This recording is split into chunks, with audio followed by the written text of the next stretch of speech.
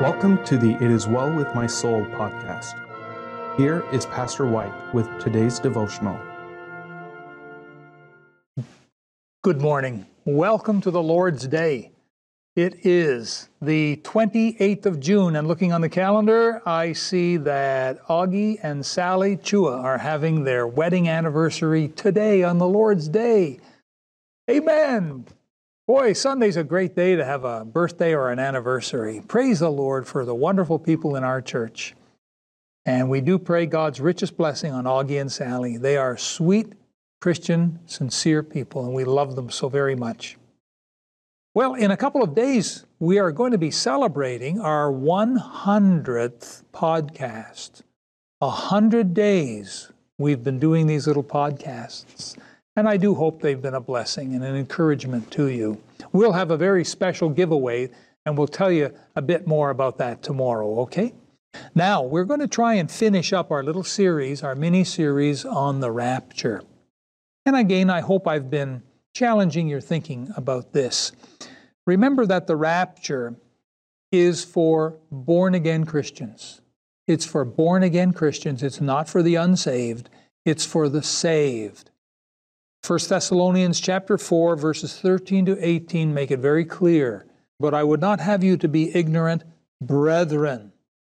And so Paul is talking to the brethren. He's not talking to the unsaved. He's talking to believers, men and women who are blood-bought, born again. They've repented of their sin and trusted Christ, receiving Him as Lord and Savior. Makes them part of the family of God. They're born again. And Paul refers to them as brethren. And so the rapture is for believers.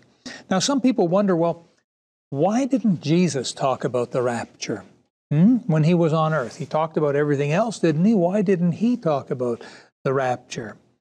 And the reason is because He kept it secret. He kept it a mystery, if you will, a mystery. And the word mystery simply means something that is concealed, but now it's revealed. A mystery is something that you don't see, you don't hear about, you don't know about it, and then it's brought forth and it's shown. Now I have a little mystery here, for example. I'm holding something in my hand, my right hand. You can't see what it is because it's concealed. It's a mystery. But I reveal it now. It's my cellular phone. Now, that's not much of a revelation, I know that, but it illustrates what a mystery is. Now, let's look at that, shall we? In 1 Corinthians chapter 15 and verse 51, Paul wrote these words to the church at Corinth, "Behold, I show you a mystery." Now, this is something that was never known before to the Christians. Jesus revealed it to Paul. Paul wrote about it here to the church at Corinth. "We shall not all sleep, but we shall all be changed in a moment, in the twinkling of an eye, at the last trump. For the trumpet shall sound, and the dead shall be raised incorruptible, and we shall be changed." And so the teaching of the rapture was never touched on by Jesus. He kept it to Himself. He kept it a mystery, and He revealed it at the right time to the Apostle Paul. Paul wrote the book of 1 Corinthians somewhere around 57, 56, 58 AD, something like that. And prior to this, they didn't know anything about the rapture. Paul revealed it to them. Now, I'll give you another example of a mystery.